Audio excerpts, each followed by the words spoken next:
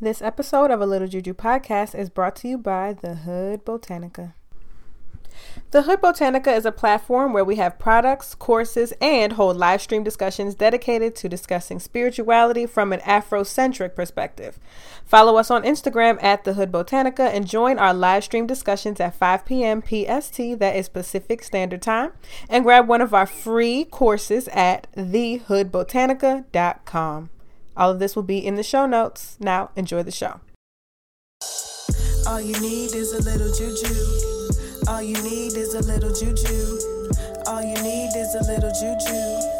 All you need is, all you need. All you need is a little juju.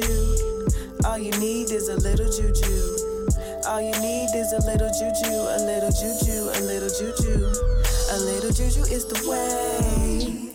It's how I start my day. Confirm, no say. And I'll never get played. I'll take your photo to the grave. But that ain't even my thing. I just stay at the crossroads, pray. I just pour a little honey from my babe to make them stay.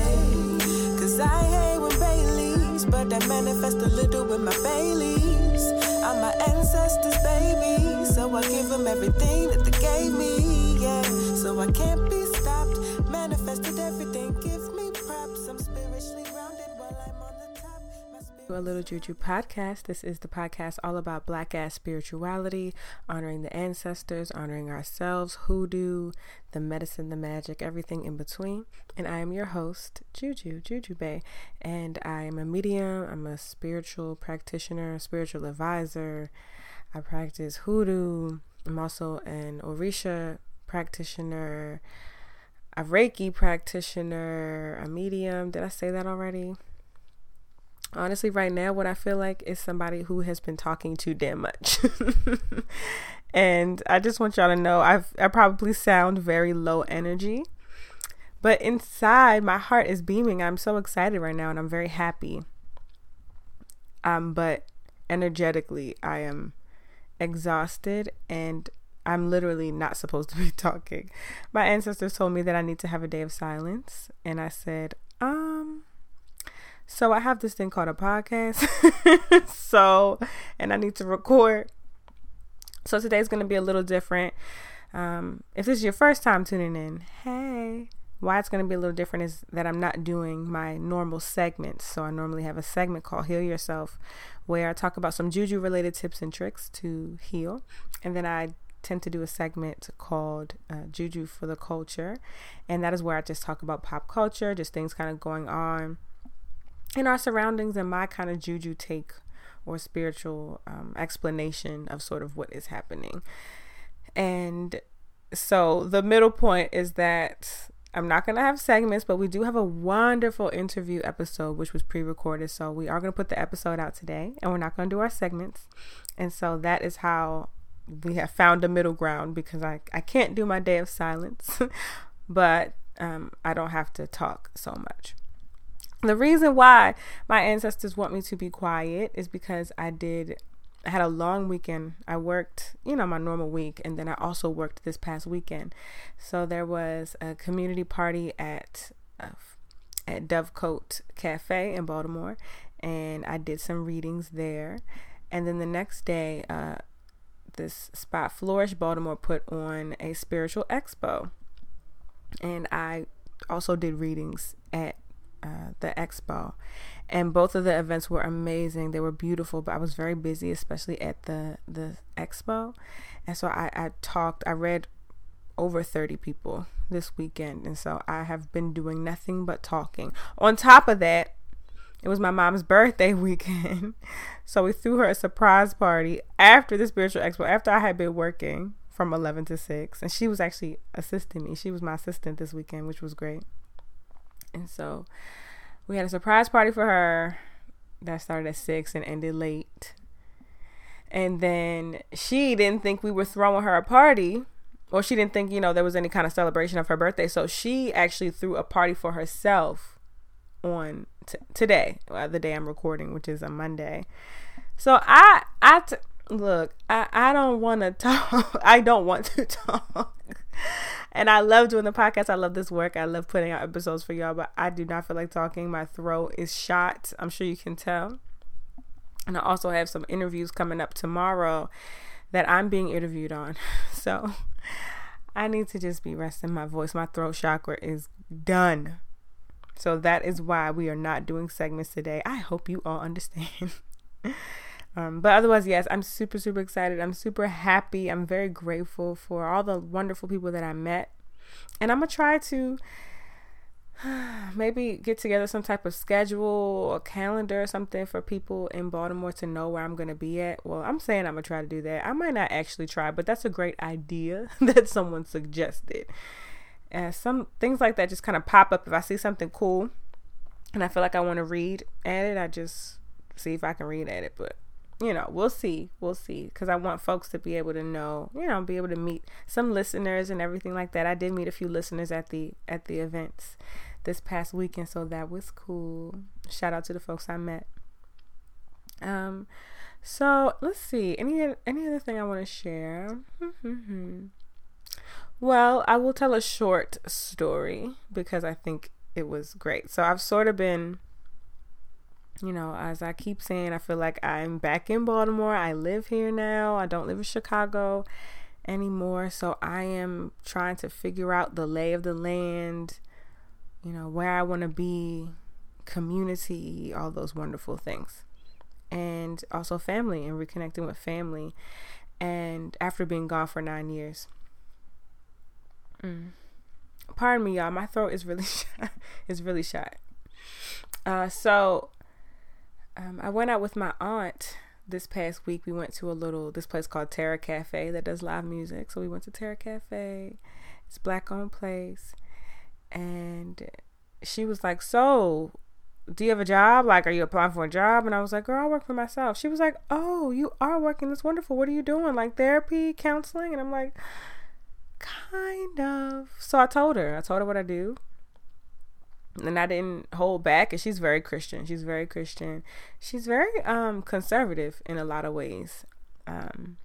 Like Black people conservative, not like conservative, but in the ways of like tradition and religion, very conservative. Not like she don't drink or like turn up and shit, but she does. Them aunties.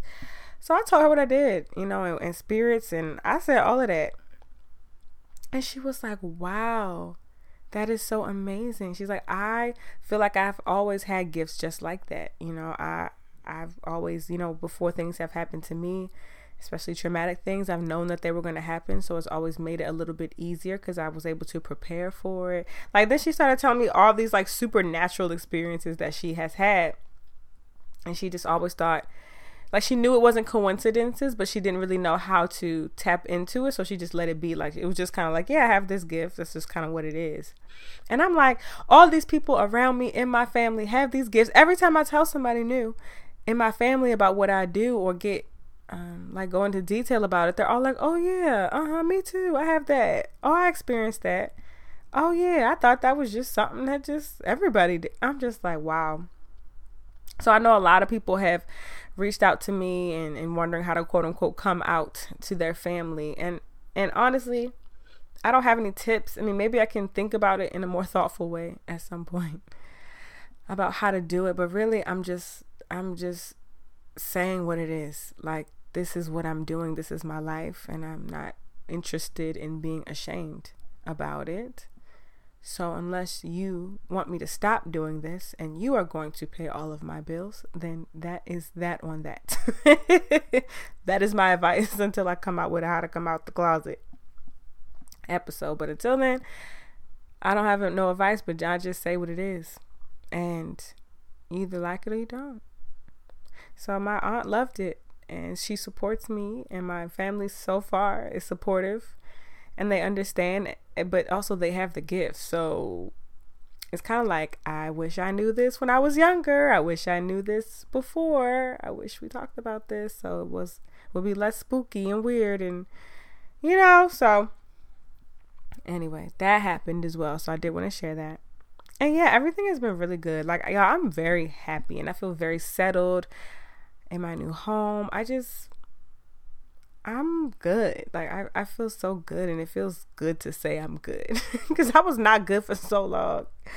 And sometimes I can't even believe I'm good, you know? But okay. Let me stop running my mouth because then I'll start telling a whole bunch of stories.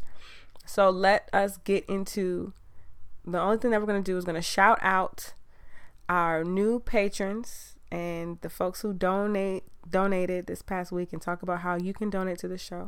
And then we're going to get right into our interview with Negarra to talk a little bit about the tradition of Palo.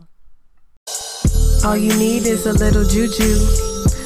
So, as I say every week, this podcast is hosted, written, produced, edited, all of that by me.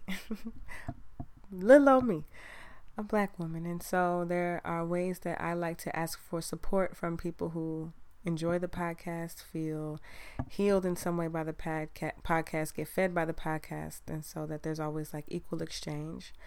And I put this podcast out with love, but podcasting is not free. It takes a lot of labor.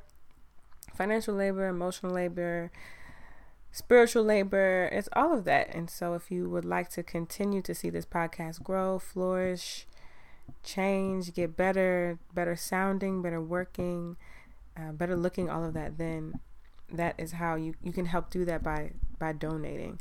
And there's a couple different ways that I like to talk about donation. The first way that I'll talk about is through monetary donations. And then next I'll talk about non-monetary ways to help support the show. So the monetary ways, first there is a way called through Patreon.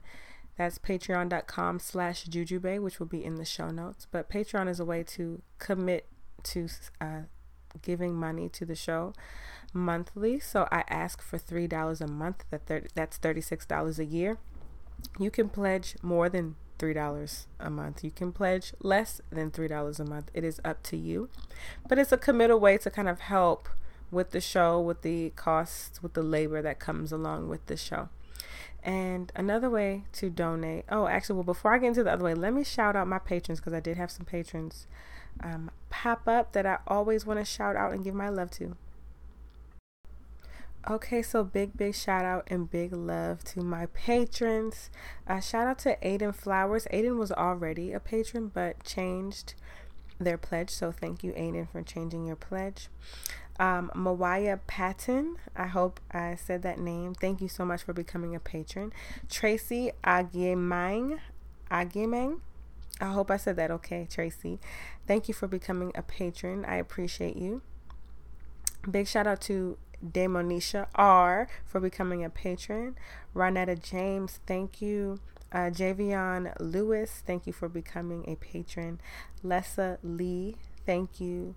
Darren Winters, Tony M, Jasmine J, and I think I got everyone. Thank you so much for becoming a patron. Thank you so much for sharing the energy of money with me, and I pray that the energy of money that you share with me, that you get it increased tenfold, and sending you my love, that all the things that you want to do that you need money for, that you get it, and that you get it quickly and in the time that you need. So thank you, and I appreciate you. I also want to shout out folks who have donated via Cash App and just say thank you so much. Y'all be coming through on the Cash App just with a little coin here, a little coin there. It is very much appreciated, and I send the same love to you, people who hit me up on the PayPal to donate. Thank you. I appreciate y'all so much. So those are the ways to donate financially: Cash App, $ it's Jujube, and through PayPal, thejujube@gmail.com. Now, if you would like to donate and you just don't have the coin right now, or you don't want to share the coin right now, or that's not on your radar at this second, that's fine. There are so many other ways to help support the show and elevate the show. One of those ways is through posting about it, through telling people what the show is about, sharing the link, telling people what a podcast is, and once you tell them about this one. You can also subscribe to whatever platform you're listening.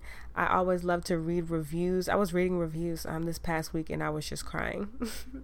And I was so overwhelmed, I couldn't read anymore. Like, I stopped myself from reading. Like, I was like, I can't actually look at this. It was so weird. Like, I could only read 10, and I don't know. I'll try to get through them, but it was like my cancer. It was too much. So everyone who has written a review for me, thank you. That helps spread the word, that helps spread the good juju gospel, and so that other people can learn how this show has helped you, and maybe it can help others. So that is one of the main ways that you can help support this show. When you post about it, when you tell people about it, when you subscribe, when you 5 stars, when you like it on SoundCloud, comments, all of that. So thank you so much for everyone who consistently is talking about the show and sending love. I'm sending it right back to you. I have like the best. Y'all are the best.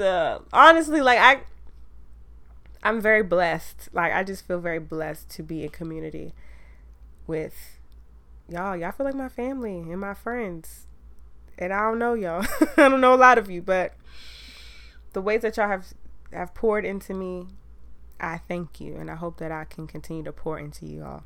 It takes a village, so thanks. All you need is a little juju.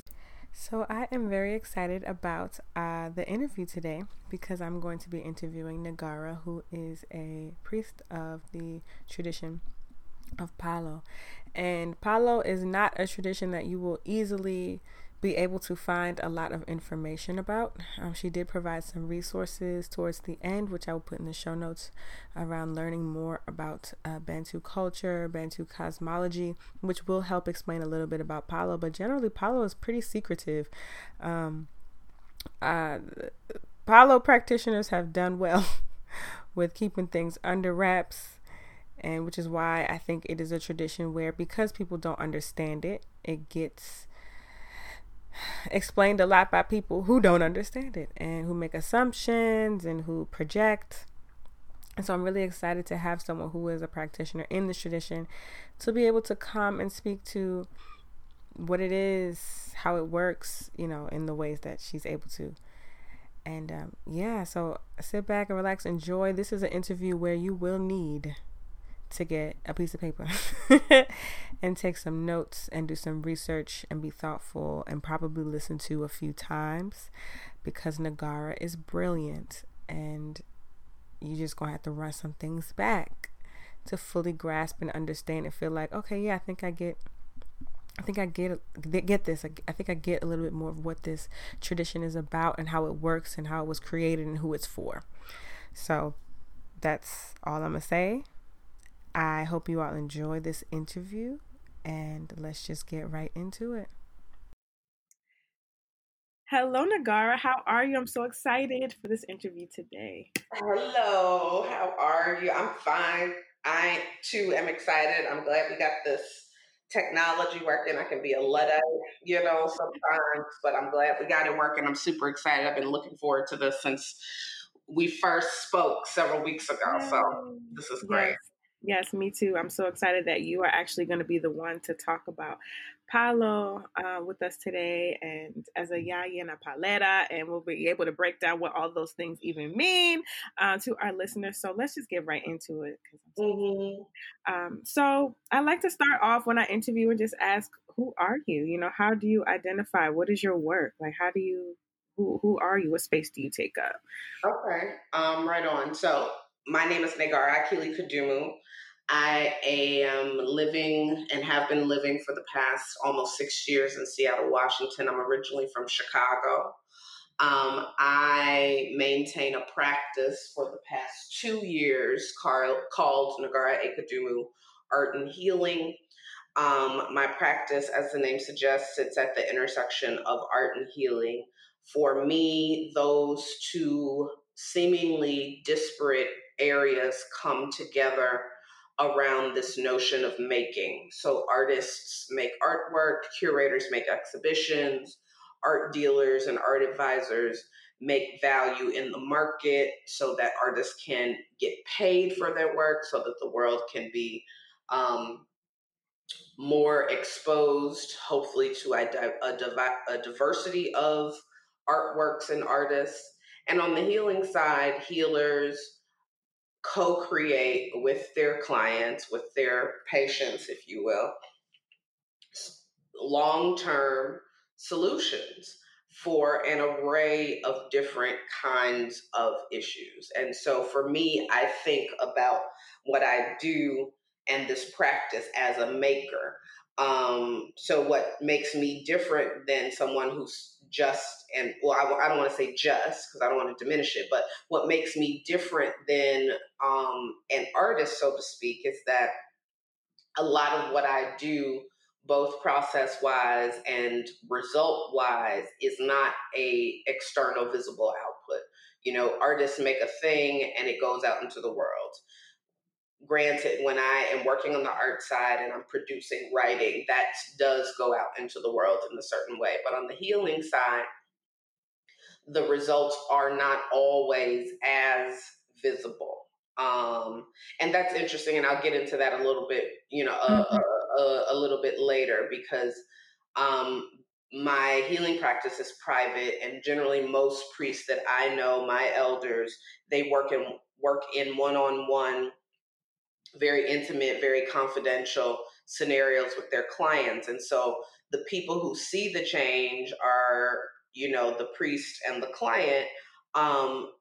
But there is a certain point where if the work is taking root and moving and walking and all of that, that the outside world would be able to see certain changes as well. So it's a private process and result that starts off as private, but once it really takes root and the healing is really moving and pushing people to do and be better, it is perceivable. You can see it, perceptible, I should say. I'm interested actually in like sort of the intersection of the healing and the art. And I mean, myself personally, I don't think that it is different, but I do kind of want you to speak to that. How did you come to the place of like, I can do these things together and actually start my work and center like my work around this? Mm-hmm. Okay. Well, that's a good question, because people don't ask me that so much anymore. So it's helpful for me to like remember and articulate that. And so, before 2017, I had sort of everything in its neat little box, right? I'm a Capricorn, so I like organized things. I'm just like, no, you over here, you over there, you over there. But that's like hell exhausting. It's a lot of work. And it's also just not who I am. 2 years ago at 37, I was just like, okay, Negarra, you have up till now been, very neat and very clean and this is who I am over here, this is who I am over there. Okay, now perhaps you really need to step out there and be like, I'm all these things.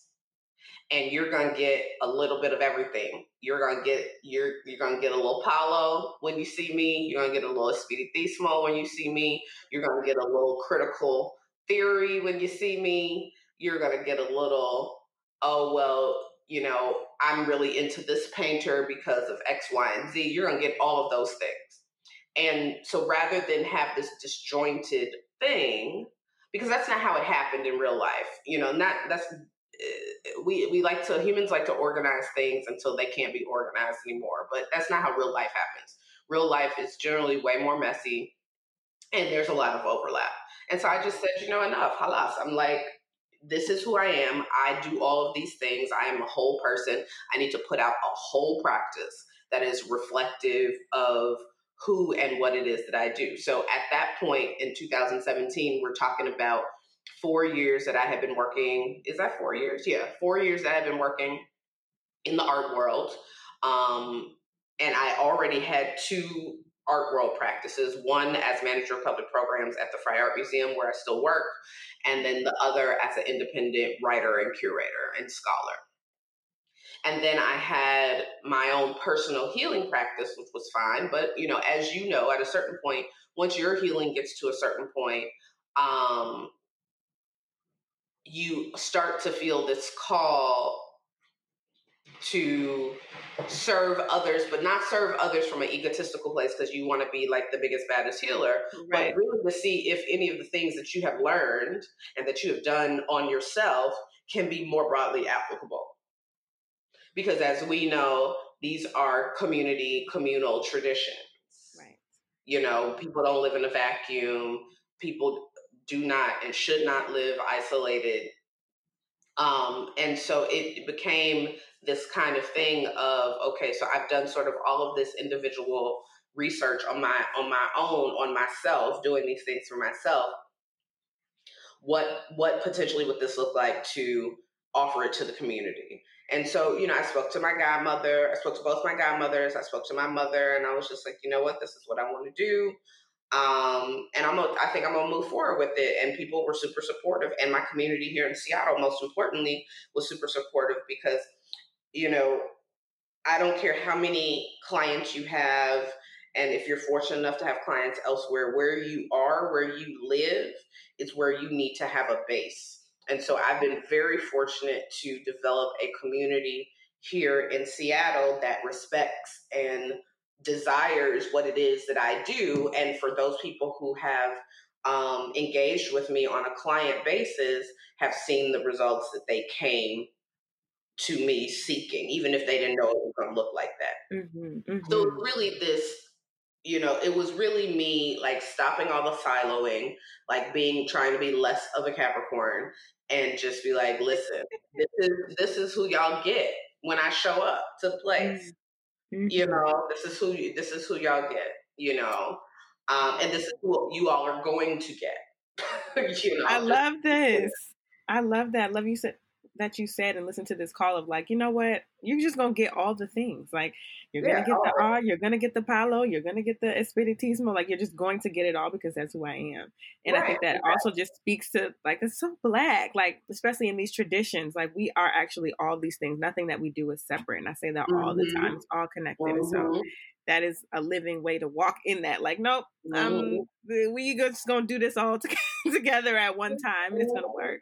And so, when you say, you're going to get a little Palo, a little Espiritismo, can you talk about what that is, and then also like your title in Palo? Right. So, I'll start this way. So, in my spiritual life, I am a practitioner of 3 African-rooted, specifically Afro-Cuban traditions. The first is Lukumi. I've been a practitioner of Lukumi since 2005, so coming up on 15 years. I'm a lay practitioner. I am not initiated. I am a part of a community that's based between Florida, New York, and Chicago, led by an Oshun priestess by the name of Sabrina Parham, who's absolutely amazing, and an OG in this Lukumi Ocha game. And so I'm very fortunate to have her as my godmother. I've been practicing that for the past 15 years. Lukumi, as some may know, is a spiritual tradition that was developed, that was birthed in Cuba as a result of Africans of Yoruba descent. So we're talking about Black people. I need to get everybody clear that we're talking about Black people. But somehow, even though when you start talking about Yoruba and you say Afro-Cuban, when you say Africa, some people don't get it. So I'm going to be real explicit. We're talking about Black. Okay. That's what we're talking about here. So this is a tradition that was birthed on Cuban soil by Black women of varying Yoruba ethnic groups. I'm going to say that again. Black women birthed this tradition on Cuban soil. These are Black women who were enslaved by Europeans, brought to Cuba, and they reestablished their traditions on Cuban soil, and have been responsible for the sustenance and the maintenance of these traditions since that moment. My particular Lukumi lineage is what is called Pimienta, and has roots in Havana. And I've been a practitioner of that for 15 years.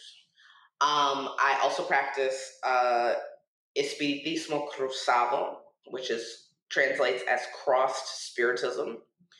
Espiritismo, there are various kinds of Espiritismo that are practiced throughout the Caribbean, particularly the Spanish-speaking Caribbean.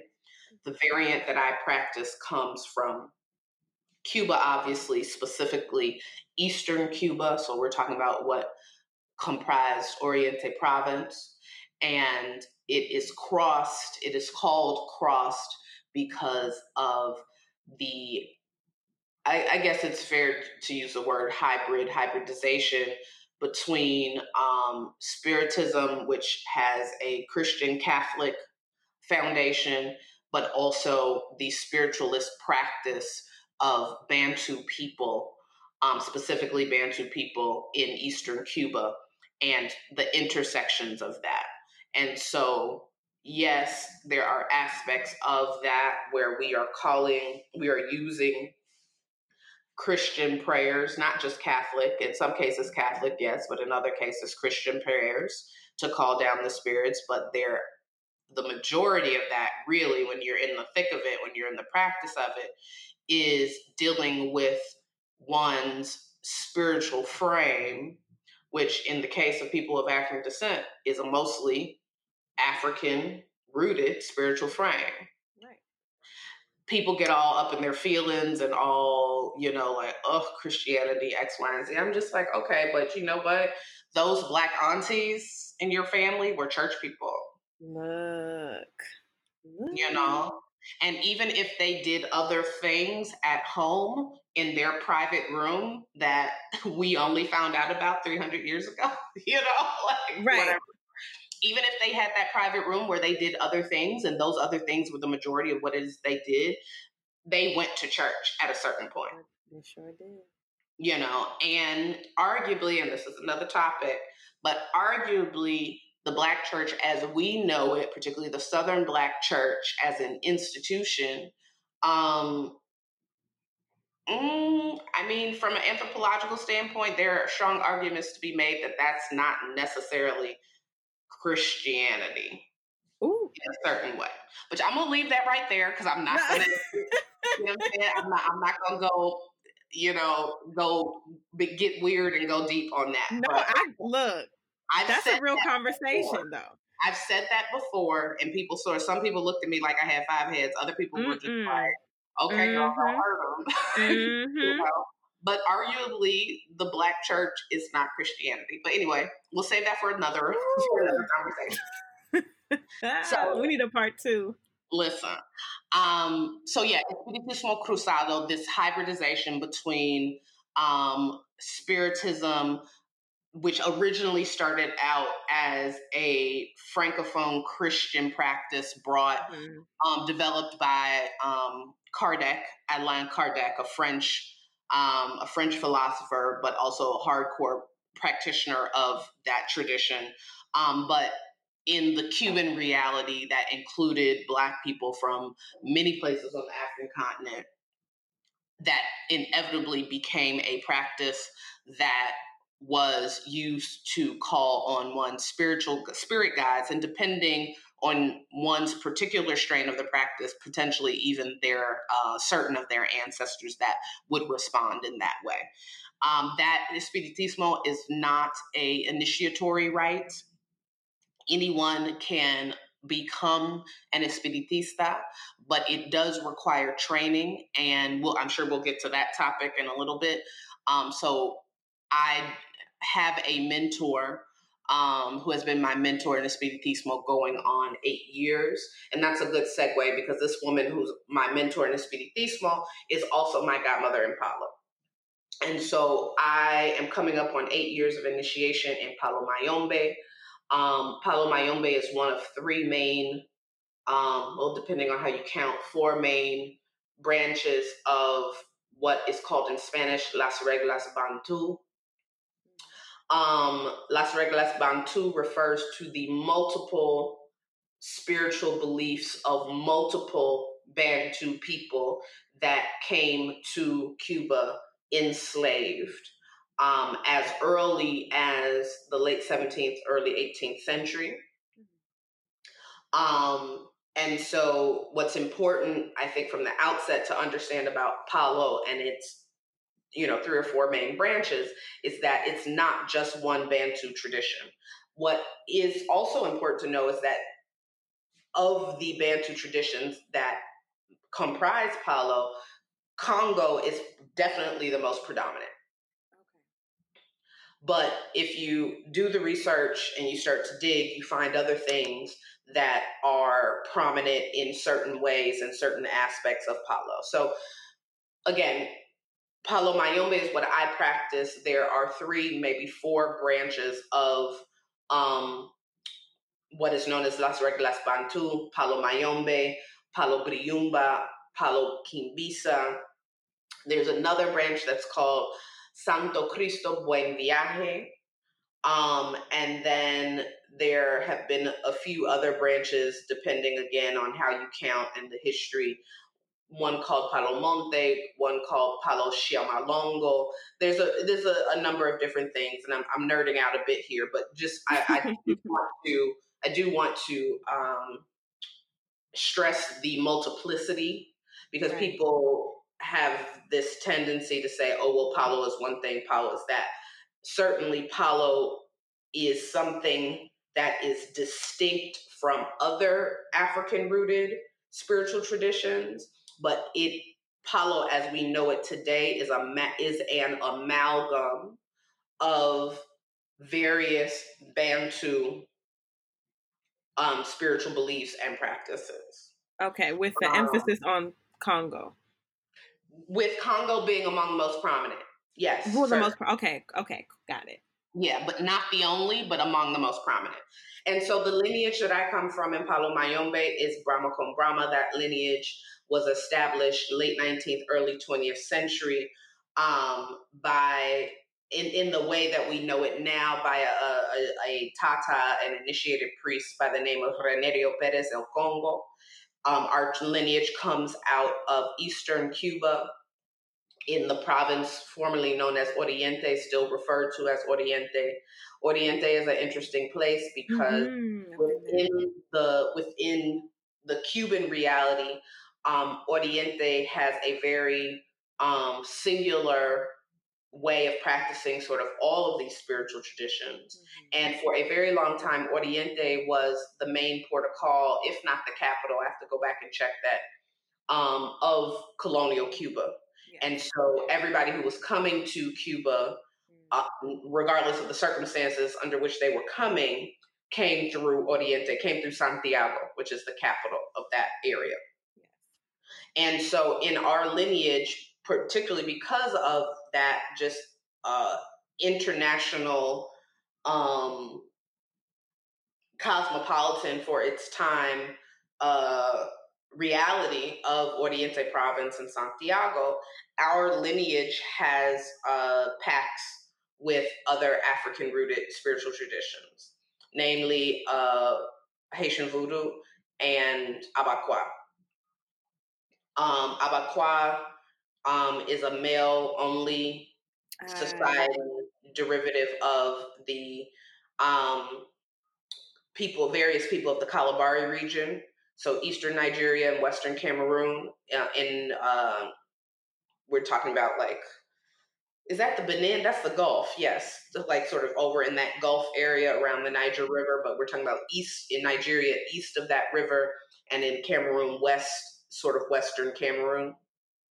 Haitian voodoo and its presence in Cuba is very interesting because you had Haitians in Cuba as early as the 18th century who came in various migrations, some related to the Haitian Revolution, and set up shop in Eastern Cuba, and brought their traditions with them. So there is a Cuban Vodou that is derivative of the Haitian Vodun that came in that period.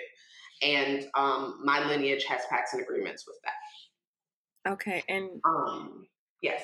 So when you say has sort of pacts with that, does that mean that it's sort of infused into the ways that you all practice Palo specifically? Yes, pacts and agreements mean a very specific thing. Pacts and agreements refer to specific ways in which we work.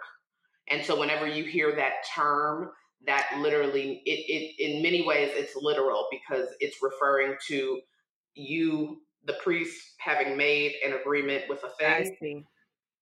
But yes, it also very generally is a reference to how one works because of the influence of these other traditions. Got it.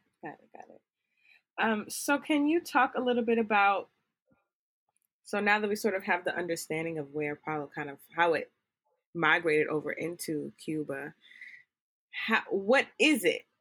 Right.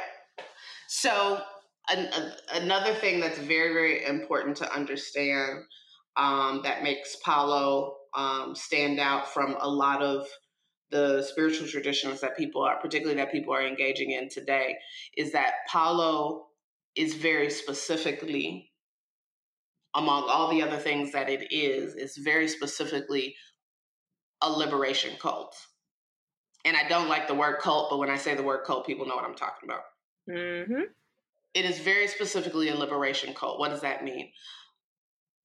People of Bantu descent, people of African descent generally, but people of Bantu descent specifically arrived to Cuba in a state of enslavement. They were enslaved people. And so they essentially got there, surveyed their surroundings, and began to understand that something was going to be needed to free themselves from this scenario. They came with belief systems that were already focused on the alleviation of suffering, what we call empathy in Old Kikongo. And so that understanding was applied to slavery, because what bigger suffering is there other than being enslaved? And so as Palo became formalized, it became this thing that we now know as Palo Mayombe, and it has its different lineages and this, that, and the third. But it's important to understand that these Africans came to Cuba, and while they didn't have vessels, they didn't necessarily have things, they had the ideas and they had the knowledge. And more importantly, for those of them who were priests, who were inganga, or various kinds of priests, they had the medicine inside them, in their actual body, because Palo is a practice where medicine gets put in you. And so they did what most other people do when they get to a new place. They start to call up and call on the things that are familiar to them, to use those things for their survival in the new place. And that's what these Africans did. This does not at all mean to say that, the Palo that we have now was immediately set up back in the late 16th and early 17th, the late 17th and early 18th centuries. No, but that knowledge and the application of it was something that they possessed, and was something that they began to use, not just for their survival, but so they could become unenslaved. So really what Palo is a focus on becoming unenslaved. Now, in a post-slavery society, what does becoming unenslaved mean? In a post-slavery society, becoming unenslaved means liberation writ large. So your body is no longer shackled, but what's happening with your mind? What's happening with your spirit? What are the ways in which this disastrous, monstrous thing that has happened to generations of your people, how has it manifested as physical illness? Yes. And Palo is expert at that too. So whereas it started off as a liberation from slavery, as a technology for which Black people could use to liberate themselves from slavery, in the post-slavery environment, it became about, liberating oneself from, suffering, and suffering not just among Bantu people, but among African people generally, is anything that does not allow you to live life in a dignified, more or less comfortable way. Right. Not being able to find work so you can take care of yourself and your family is suffering. Yeah. That's no. Right. That's not normal. That's aberrant. So Palo in that way can be understood as a technology that supports people in alleviating different kinds of suffering. And there's so many different kinds of suffering. It is expert at identifying the kind of suffering, where it's coming from, who or what is causing it. Because those are all the things that you need to know when you're trying to get free. Right. But to sum it up very briefly, if I was to say anything very simply about what Palo is, it is a intricate system of healing designed, if you take it to its logical conclusion or beyond, to get you completely and totally liberated in a writ large sense. Ooh, that was a breakdown. Thank you. Wow. I'm just like, my brain is like, so I know people are probably thinking, so are you praying to deities? How do you interact? And so I'm just wondering what your response to that is, because I know people are thinking like, so how do you do it? Right. So that's actually a really good question. A lot of people think that Palo is where you go to handle your dead people. That is an insufficient answer.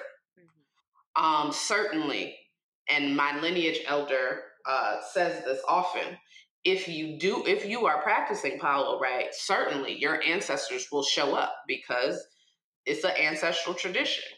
And when you are doing things the way your ancestors did them, they're going to show up to say, yes, finally, right on, do this now. See how this works out, But it is not in it inherently solely a dead ancestor cult or a way to deal with dead people. It is in addition to what it is that I already said, it is a complex healing system. Again, I mentioned empathy, which is suffering. Right. It takes suffering as the norm. Life within Bantu thinking, and of course, and again, I'm almost directly quoting a lineage elder of mine, Tata Ernesto Mercer, is being bound up with other people. And when you're dealing with other people, there will be amazing things that happen, but there will also be extremely disappointing, if not just downright terrible things that happen. And we don't need to look any further than the news to really get a sense of how humans are out here treating each other. So that being the case, how I understand it and how I practice is from the point of view of what do I need to get out of my life? What do I need to unroot from my life so I can move forward? Beyond just doing something so that I can get a job or so I can get more money. How am I healing voids in my life, disconnects in my life? A lot of people don't think of African traditions as shamanistic. I would argue that, particularly of the diaspora traditions, Palo is one of the most shamanistic because we have technologies for performing or for healing what many Native American traditions call soul loss. We have a technology for it. In Palo. Yes. And so it is really a mechanism, a technology, a belief system that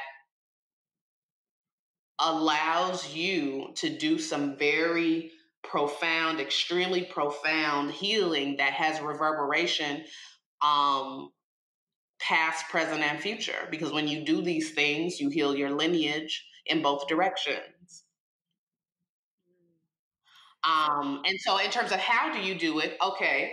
So yes, there's an aspect of Palo where we are working with a specific subset of ancestors. Okay. Definitely. Okay. And that interaction is through divination, but that interaction may also be through mediumship. Okay. The entities that we deal with, and I'm saying entities on purpose because they are not deities. These forces were never human ever.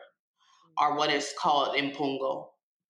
And impungo are, you interact with impungo in many different ways. If you are a priest that has nganga, so an actual physical vessel, something built for a specific impungo, you can deal with them in that way. You can interact with them through the medium of the nganga through divination. Okay. But also impungo are in the world.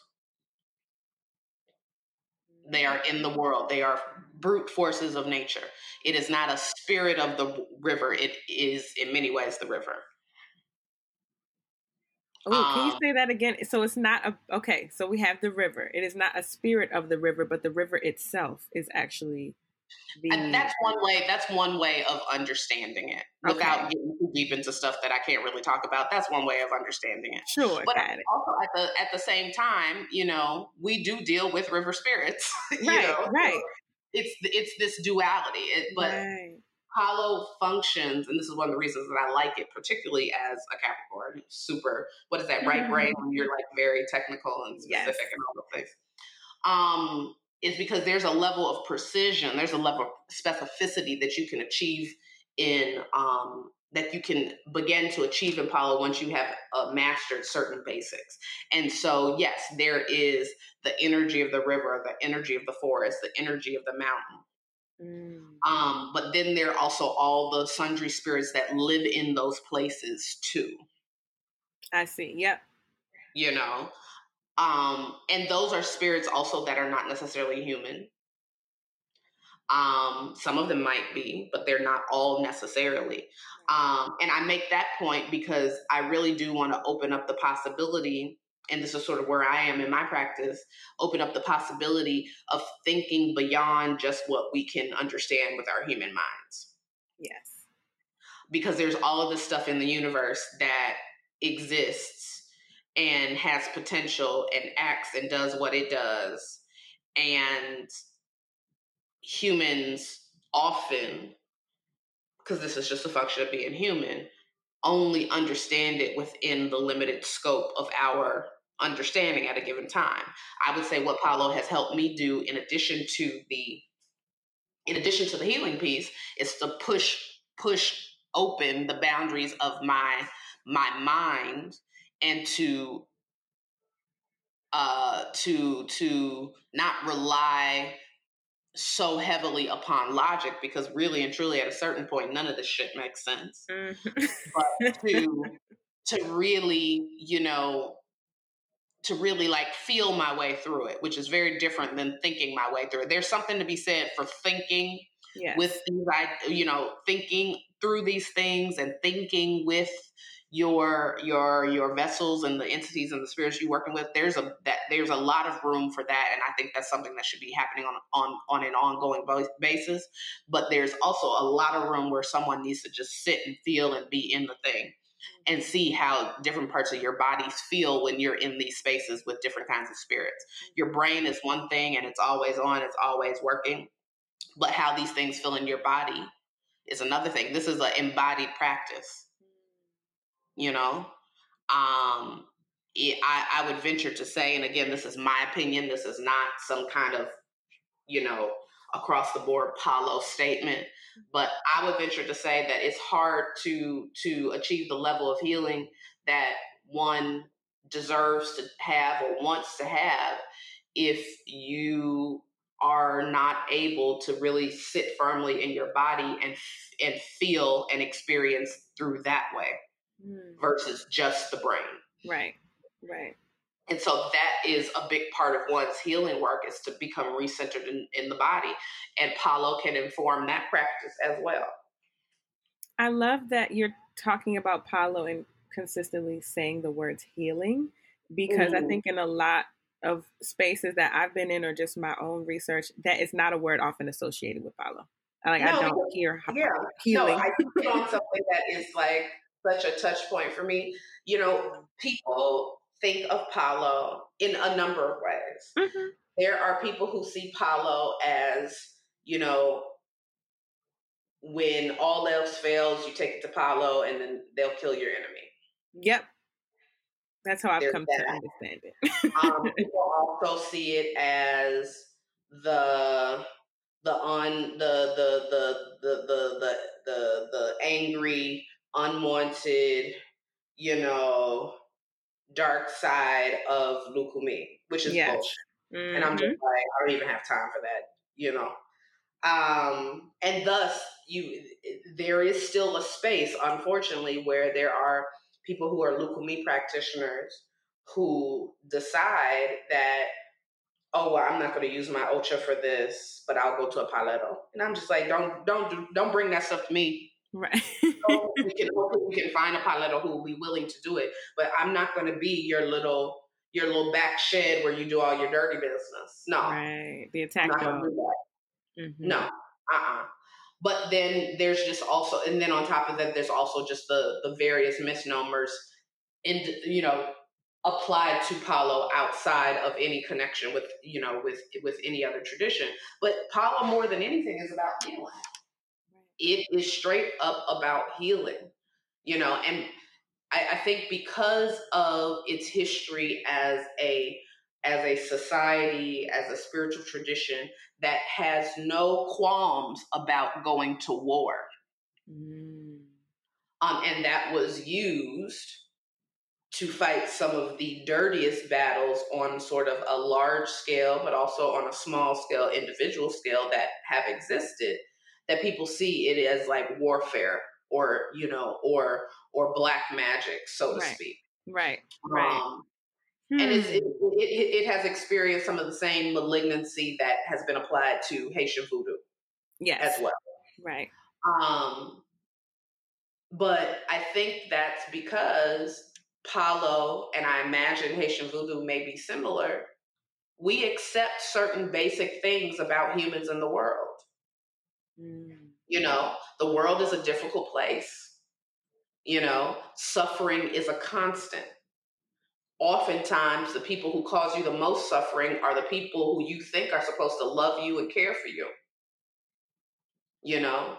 The way in which the world is constantly changing. The other thing that a lot of people don't often talk about, but it's something that I talk about with my godmother, with my god siblings, is,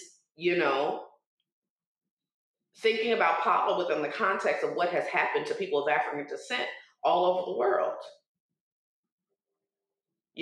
We were taken from our homeland, and in many cases, the ways in which we were taken happened as much because of European thirst for free labor as it did as a result of African elites' desire for money, because we have to admit that. Yeah. Right. That's the truth. Europeans had help with slavery, honey. They had help. But we were taken from our homeland. I think people don't understand still to this day the enormity of that. That's like being taken from your mama. Right. Kidnapped. We were taken from our homeland, separated from our families, and taken to this whole new place and just dumped there and been like, okay, yeah, y'all about to work. Under, in many cases, not many cases, most cases, heinous conditions where nobody could potentially be expected to survive. And that was the case until 1888. And that was when Brazil abolished slavery. 1886, Cuba abolished it, and Brazil abolished it 1888. So we're talking about from, the late 16th century to the late 19th century. People of African descent were being taken from their homelands and enslaved. And these are the people that we know who survived under those conditions and continued to have family and all of that. Let's not even get to all the people who died. Right. Who either were killed, who committed suicide on the way over, you know, who just simply decided, no, I'm not doing this. You know, and so when I think about that and I apply that thinking to Palo, for me, again, and this is not necessarily, I'm not speaking for anybody else, but for me, I see Palo as a way of not necessarily fixing it, but making it whole. So bringing those pieces back together. A way for us to understand what happened to our particular lineages within this chunk of history.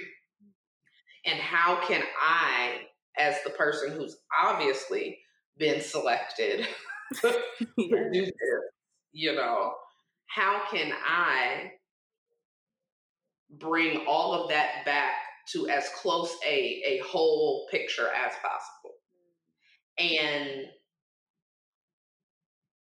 Palo has shown itself to me personally, has shown and proved and continues to prove that it has a technology, an adaptable technology that survives time and space that can address those things and can address so much more, but specifically can address this idea of, you know, for lack of a better term, putting Black lives back together. Right. And it does that, at least from my understanding, with a particular code of, okay, so I'm actually going to refer to something that I saw you say on your blog post and kind of tie this in, but I'm just going to quote you, and it says, "I don't deal in value judgments of whether a thing or person is good and evil. I'm more interested if the act or person is additive and generative or subtractive and extractive." Yes, extractive. Exactly. No, and I'm glad you reminded me of that. No, I'm glad you reminded me of that. Mm-hmm. Good and evil at a certain point become useless. It's not a measurement that matters at a certain point.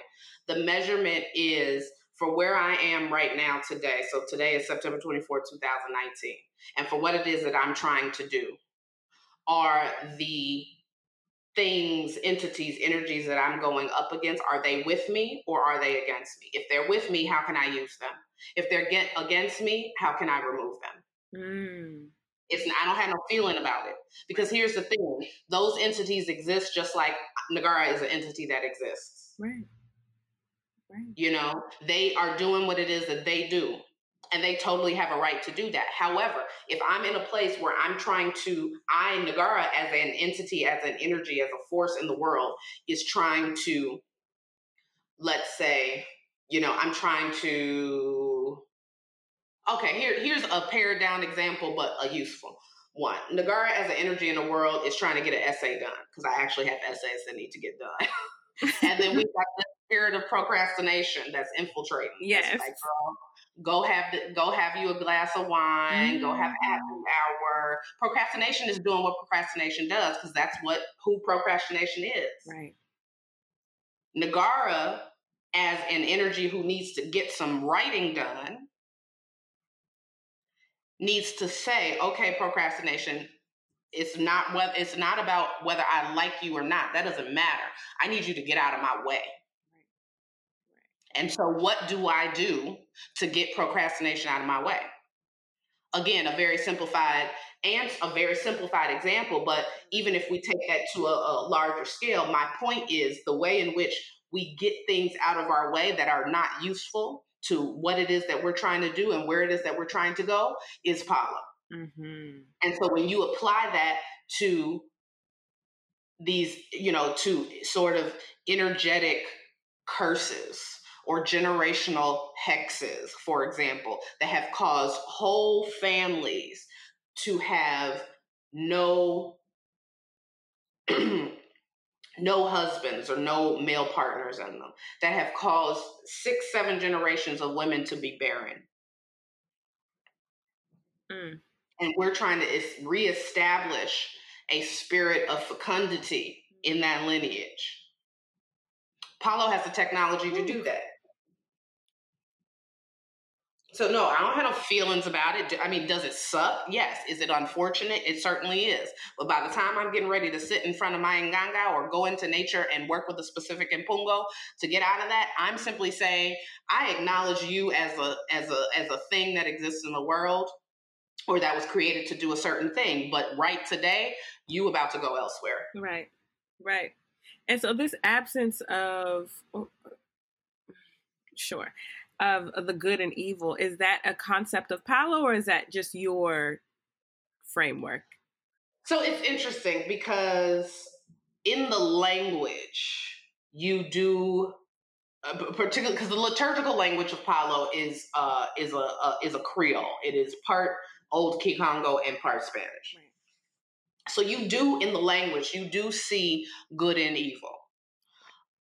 Me personally, I struggle with that because that is a direct reference to Judeo-Christianity, and that's not where I'm at with anything.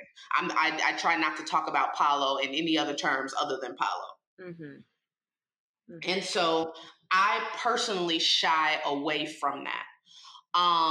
When I listen to my elders, and when I look in the history, and when I read the scholarship, I understand why they're using good and bad or good and evil. Sure.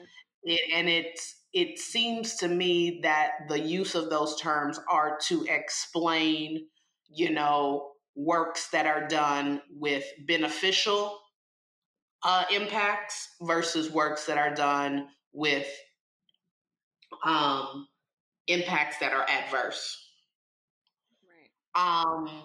Because again, you have to look at it, it's all relative. If you and I are going for the same job and I get the job, that's not beneficial for you. Right. So in your estimation, that might be bad. That might be evil. Mm-hmm. Mm-hmm. It's all relative. Sure. It's also relative. Personally, I do put a great stress on not using those two words because again, Capricorn, super literal. I don't want there to be any confusion about the point of view from which I'm departing. But yes, you do see that in the liturgical language. But that is how I have come to understand it. Okay. That makes sense. Mm-hmm. And so who can practice Palo? I mean, there's a lot we're talking about the Latino influence, or the Cuban influence, and then African ancestral influence. Mm-hmm. And so how does one get called to Palo? I mean, what is African Americans, which is primarily people who listen to the show, like what is their place or potential role in engaging in this tradition? Kind of what does that look like? And what is the ancestral connection? Well, it's interesting. I mean, I'm hella Black. Right. I'm not like, mm-hmm. You know what I'm saying? Mm-hmm. I am African American through and through. My mother's people are from Georgia and Virginia. There's a bit of Alabama in there. And on my father's side, we're straight up Mississippi folk. So it's hella Black up in here, I came to Palo because, of having been introduced to my godmother. She and I became friends. I learned more about the tradition. And what really appealed to me was this language around liberation. It gave me a language for feelings that I had that I was not able until that moment to really discuss properly or efficiently. Most of my god siblings right now are African American. Mm-hmm. Most of the people I know in Palo are not Cuban. They are Puerto Rican and other Latinos, right. Panamanian, Dominican. And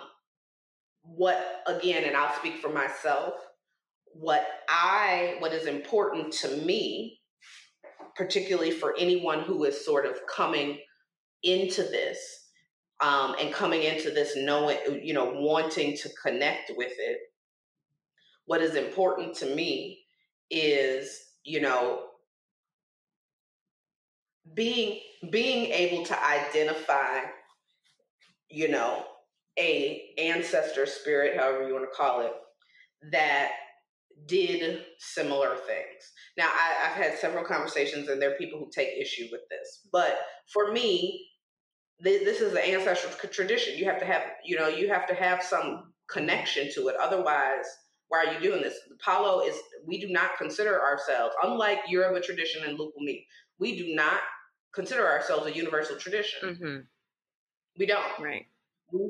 We come out the gate saying we ain't for everybody. This ain't for everybody. Yes.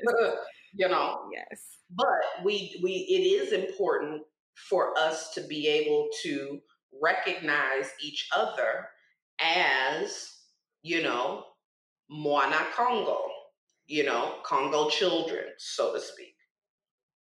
So that being the case, you know, you need to have a mentor who can take a long and good look at you spiritually and be able to identify who your dead people are and where they come from. That's one way of establishing connection.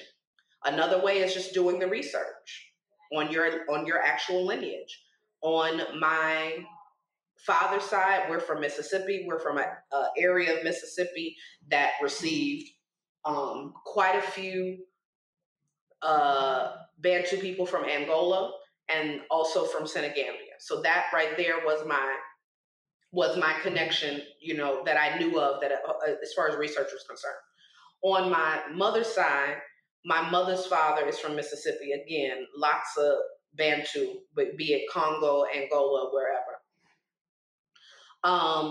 As a rule, particularly because Bantu people came in the largest numbers and earliest to the United States, if you have Black people in your family from what is considered the Low Country, so the Carolinas, Virginia in particular, because as we know, this year was the anniversary of what they call the 20 odd Negroes from Angola that arrived enslaved to Virginia, to Point Comfort, then you more than likely have some Bantu, if not specifically Bantu Congo from, actually, let me be more precise, not just Bantu Congo, but Bantu ethnic groups from Angola in and around what used to be the Congo Empire. Mm-hmm. And so that's another way of sort of substantiating whatever feeling that one has that's achieved. But just like so many other traditions, for anybody interested in it, you need to get a reading with a reputable priest. Right. And there are certain markers that need to come up in the reading that indicate whether or not you have a path for this. Right. At the end of the day, everything is, at least in my lineage, at the end of the day, everything is checked with divination. And the final say is the say of the Inganga that indicates A, whether you have a path to be initiated, and B, if one is to enter a specific spiritual house. Right. Got it. That makes sense. Mm-hmm. You know, this feels a lot, and you talked about just how most of your god siblings are African American. Mm-hmm. It feels, when I think about Palo and have done research on Palo, it actually feels very connected to hoodoo, which... It is. I'm glad you brought that up. Yeah, I'm like, it just feels... Because like that, the energy and also working with the medicine directly, the plant, the water, you know, it's just... And I guess that speaks to also ancestrally, like our people were coming from the same places, dropped off. We're talking different spaces. So Palo sort of being the iteration in Cuba and hoodoo being the iteration in the South. It's really amazing because, as I mentioned earlier, I knew about you because of Maisha, and Maisha's my god sister. Mm-hmm. And obviously she's been on your show, and she's a hoodoo conjurer practitioner and absolutely amazing. And in, you know, these past several months, she and I have had some really, really amazing conversations. And she's just like, damn, you know, many of the things that you're saying are concepts that I already knew in hoodoo conjure, but, you know, with perhaps without the language piece, and without the level of specificity. And so what she has shared with me is that this has been in many ways like a remembering, right, rather than something brand new. Because I mean, there's certain, based on what she has shared and the things that I've read, there's certain aspects of hoodoo conjure which are things that I do, when I work in nature in Palo. Mm-hmm. The major difference is that, I have a reference for the language, obviously, right. and there have been certain words that did not maintain in the United States, but that you all still have descriptions for and that you all work. Many of the things that hoodoo conjure people make, and the technology, and you've heard me use that word because I really see these traditions as technologies that can generate a specific result depending on how you work them. Many of the technologies that appear, at least from the outside looking in, to be vital to hoodoo conjure are present in Palo too. Mm-hmm. They're completely and totally present in Palo. And for me, it's been fascinating just having those conversations. But no, absolutely. Yeah. Absolutely. Yeah. Absolutely. It is, it is a sibling tradition. Yes. It's a sibling tradition. If you put a palero and a hoodoo conjurer in the room, eventually they're going to start understanding each other, if not straight out the gate. Right. And so who is Palo? I mean, I guess I sort of asked this, but so it's open to anyone who, through divination, would say it's open for. Is that? Well, we do have certain restrictions, but the main arbiter of who is able to join is dependent on what comes out in divination. And so within divination, there are certain markers that appear if someone has a pathway to be initiated. And so that needs to appear. And then subsequent to that, a person would need to be accepted in the spiritual house, in a given spiritual house. Now, what you're probably alluding to, what you probably have heard, is the restriction that Palo has on homosexuals, gays and lesbians in particular. And I suspect that has probably been extended to a certain extent.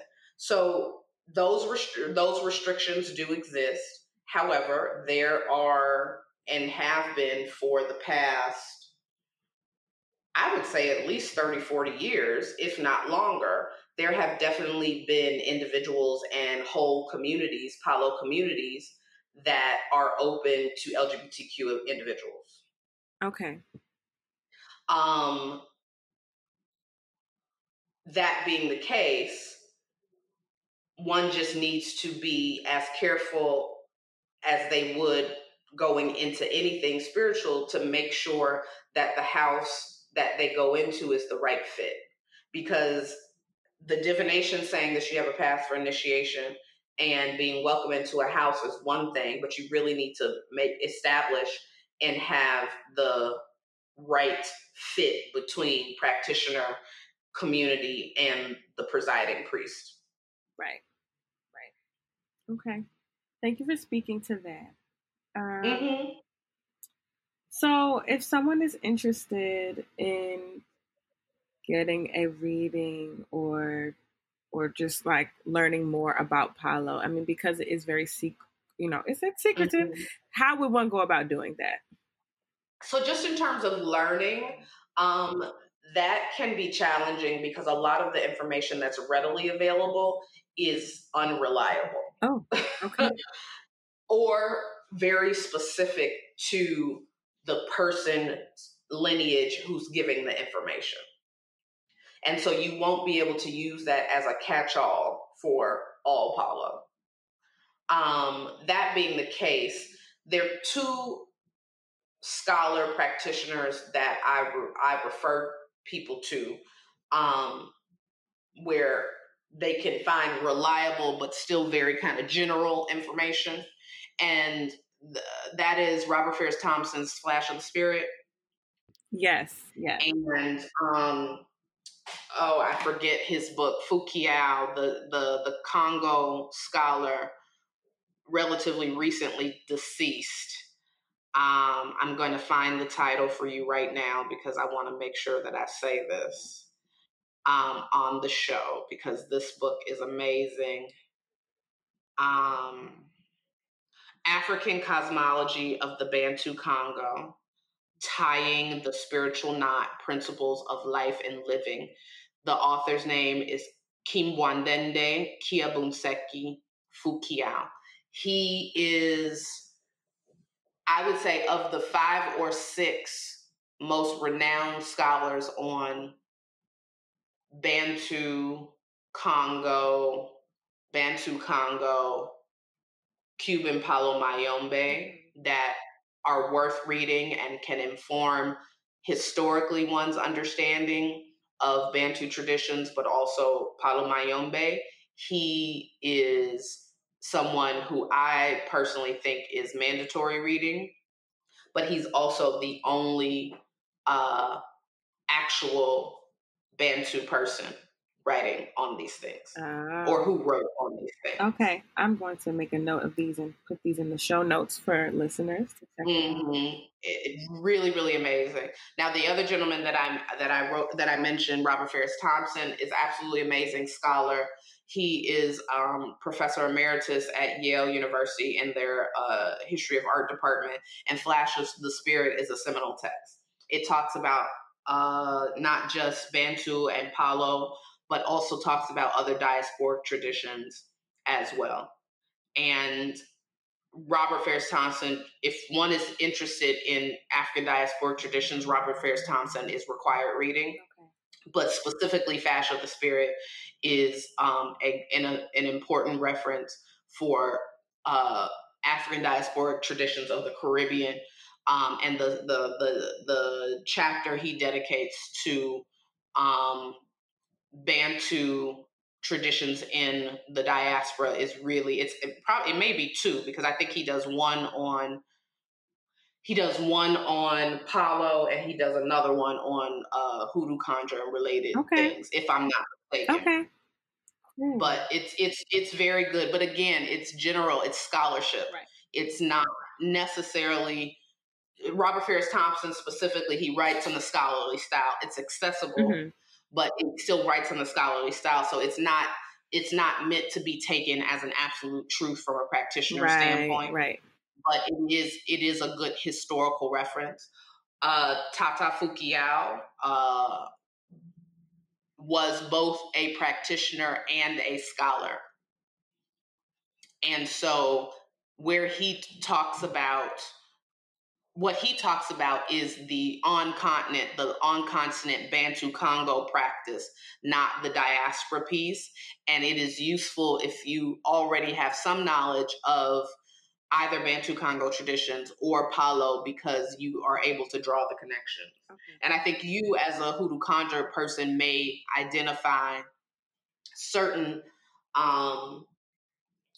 there will be some familiarity in certain ways. Okay. Yeah. Cool. But those are 2 for just in terms of acquiring general knowledge. Right. Those are 2 that I would recommend. Okay, cool. As far as someone who knows or wants to go a little deeper, then the recommended step is always divination.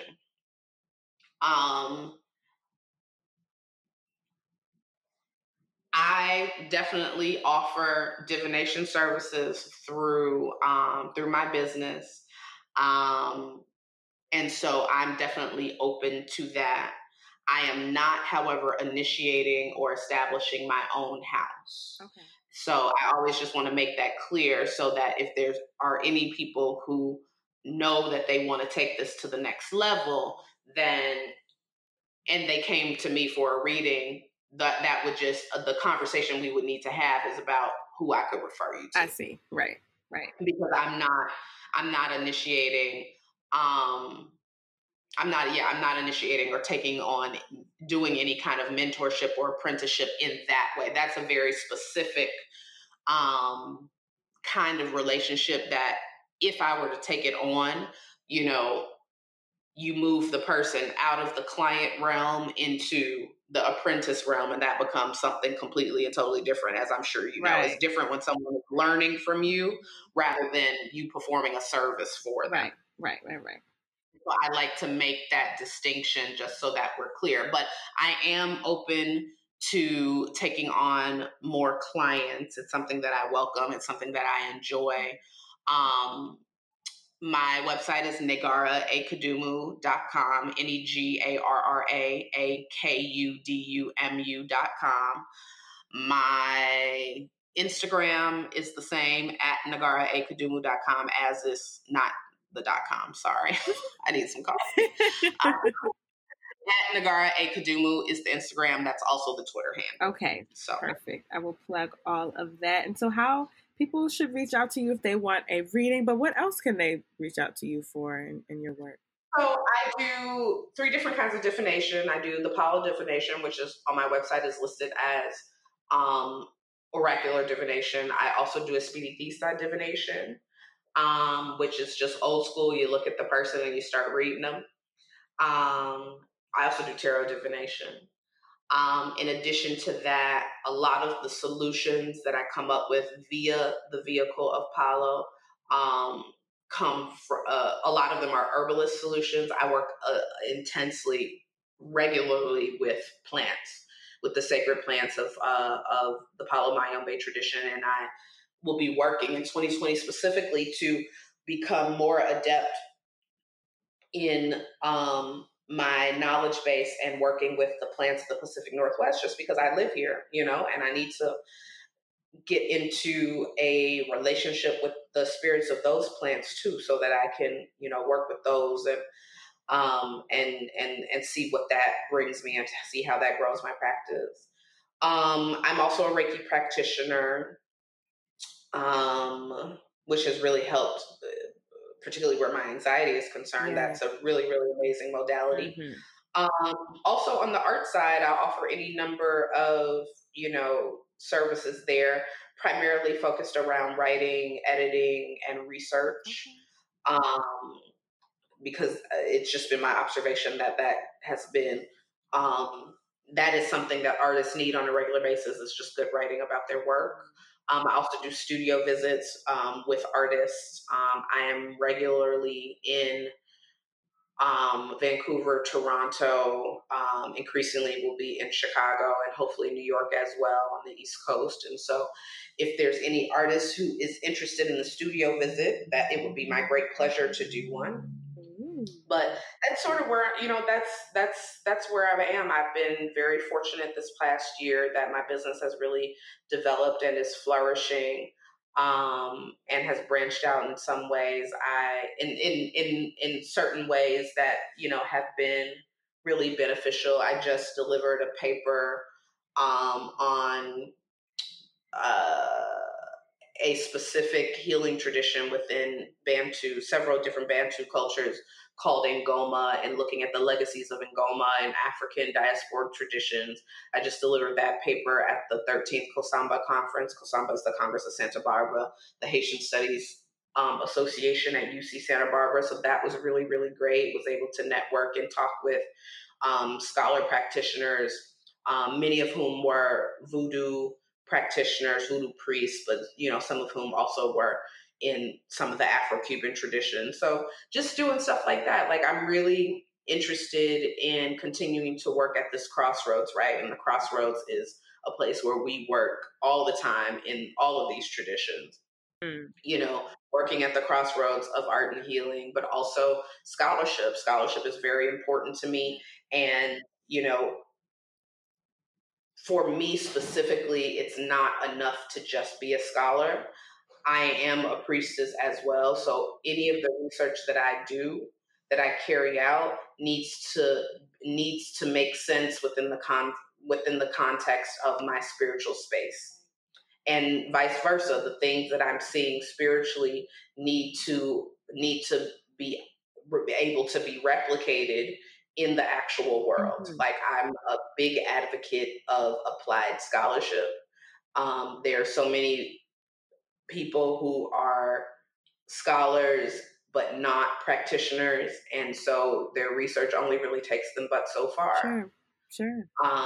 And for me, as we know, the crossroads is always about multi-directionality, going in different directions in time and space all the time.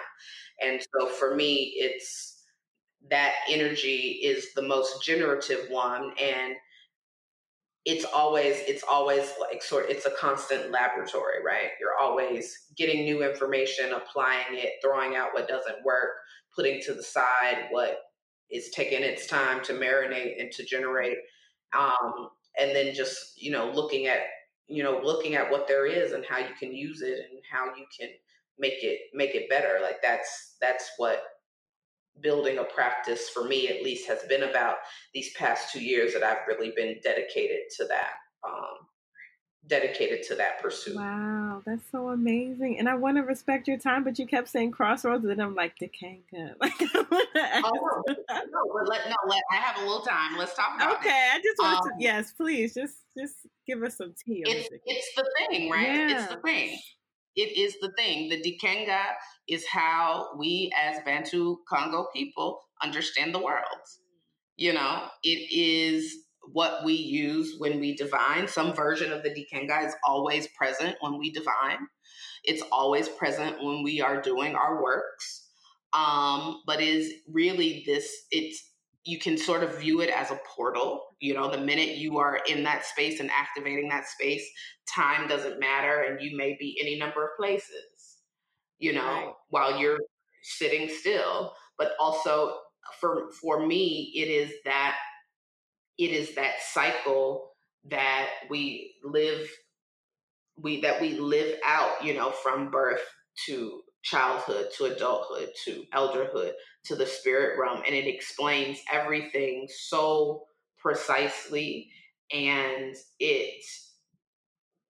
I don't know, it's just it's hard to put into words because English language is just insufficient when it comes to this. It is. But when you are working with that energy, that crossroads, the Negarra, whether you're doing it as a paleta or whether you're doing it as a hoodoo conjure, that is where you get to a point, if you know what you're doing, if you're good, where time and space work with you very differently. You can work those things and the energies that live at those places. And there's all these different dualities happening at the same time. This is why I mentioned, earlier, the whole notion of there's the energy that is the river, but then there's river spirits, and being able to know the difference and to know which ones you need to use and how they're going to work and how it's going to play out. Even if you don't know exactly what the precise result is going to be, knowing that if you put these things together in a certain way, and the work is confirmed, the entity you're working with is like, yes, let's do this, it's accepted. Just waiting for that result to manifest. And I think people have this view of Palo as not being like very, refined, or not being really, pretty or elegant. I would say on the surface, I could see why people say that. I don't agree with that, but I see why people say that. You look at the Nganga, and some Ngangas are, kind of crazy looking. Like, I'm 5'3". Some of these Ngangas are like taller than I am, like all this extra stuff coming out of it. But for me, where Palo and related traditions really, really become, beautiful, is when you are in that space of the Negarra, right? Where you're sitting there, you've put your things together, you're praying, you're incanting, you are really focusing your energy into a work, or, maybe it's just prayer, or maybe it's just incanting. And that process, being in the middle of that process, how that feels in your brain, in your body, that is where, for me, these kinds of traditions are really the most beautiful and the most elegant, is when you are in that space. and the time between when you activate a thing and send the thing out and you get the result back. So for clarity, I want, for people who have never heard Dekenga before, I've mentioned it before in past episodes. Maybe this is your first episode, you don't remember. For those people, just a brief, what is the Dekenga though? Very simple. The Dekenga is a word ascribed to the Congo cosmogram, and the Congo cosmogram is a circle divided into 4 quadrants that delineates the way in which Bantu Congo people see the world. Each quadrant represents a phase of life. And so the top right quadrant is birth to adulthood. The top left quadrant is adulthood to elderhood. The bottom left quadrant is elderhood to the spirit world, to becoming, going back into the world as spirit, the decay of the body. And then the bottom right quadrant is from spirithood to rebirth. Because in these traditions, we do believe in reincarnation. And so that quadrant is a complex explanation of how Bantu Congo people see themselves in the world. It is also, in many ways, I would say, a roadmap for the practitioner in terms of how to put together the works that they want to do to achieve a certain end. It is also it is also, I would say, a brief explanation. I don't want to say brief. It is also an explanation that one can sort of dig further inside in terms of the importance of above and below. I'm kind of simplifying it now, but above and below, have sort of that below the line. I believe that's the Kalunga line, where, we all sort of return there and we emerge from there. So you notice you have the quadrant that's from that's from elderhood to the spirit world that lives underneath that line, and then from the spirit world to rebirth that also lives underneath that line, and how really life, it is as important to for that space to be a generative space as it is for the space from birth to elderhood to be a generative space. And what does it mean to be in Kalunga, or to be in the water, in the Longo, as we say, the way in which humans who are practitioners are able to go into the Longo at will if you have that skill set. And that's where we get our knowledge from. That's where things are revealed to us about how it is that we should work and how we should be in the world. And so it really is this visual narrative that describes Bantu Congo belief, but on a practical level for the priest or priestess, or for the hoodoo conjure practitioner, it is a space that can be activated to achieve a lot of this healing that I've been talking about. Right. So and for folks to visualize, it looks like a cross and a circle sort of drawn around that cross.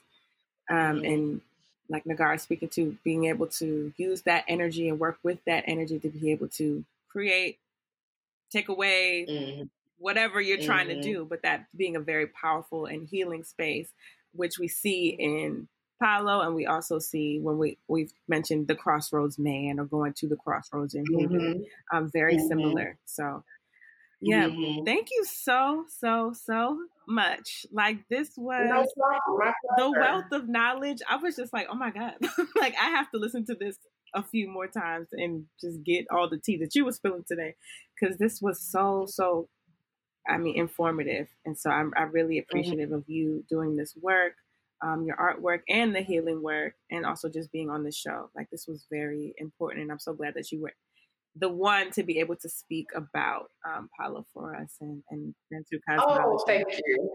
So thank you. Thank you so much for having me. I feel like there's still like we could probably definitely do another show. Yes, for sure. There's several things that I'm just like, oh, we didn't touch about this. We didn't touch about this.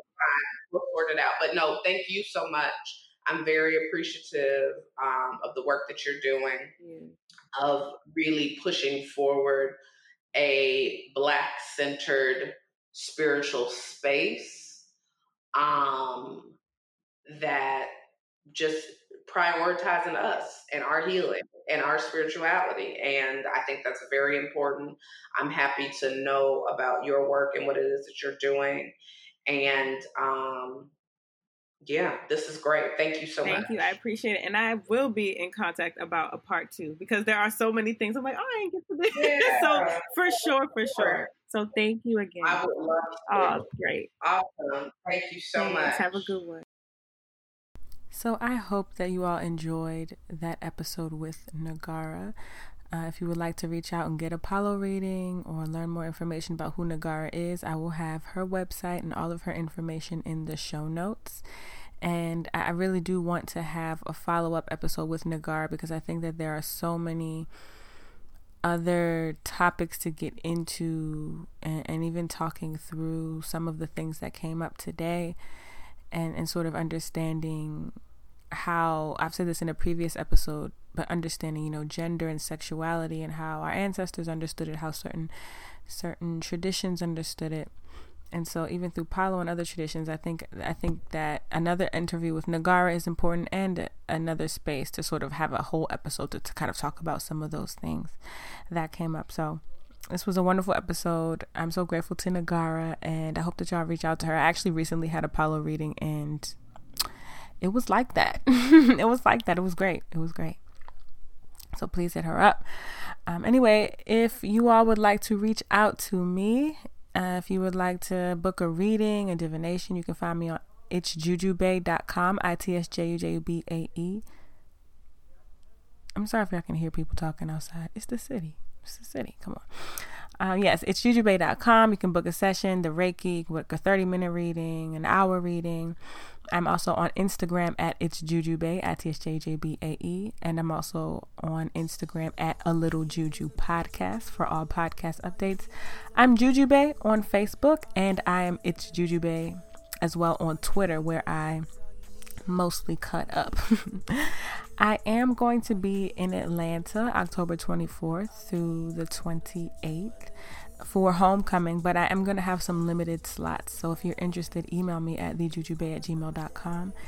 Hopefully, I posted about it on Instagram. The slots are moving. So if you are going to be in Atlanta and you want to come see me for a 30-minute reading, I'm only doing 30 minutes, or I'm willing to travel for a travel fee, we can set that up. Just message me and let me know.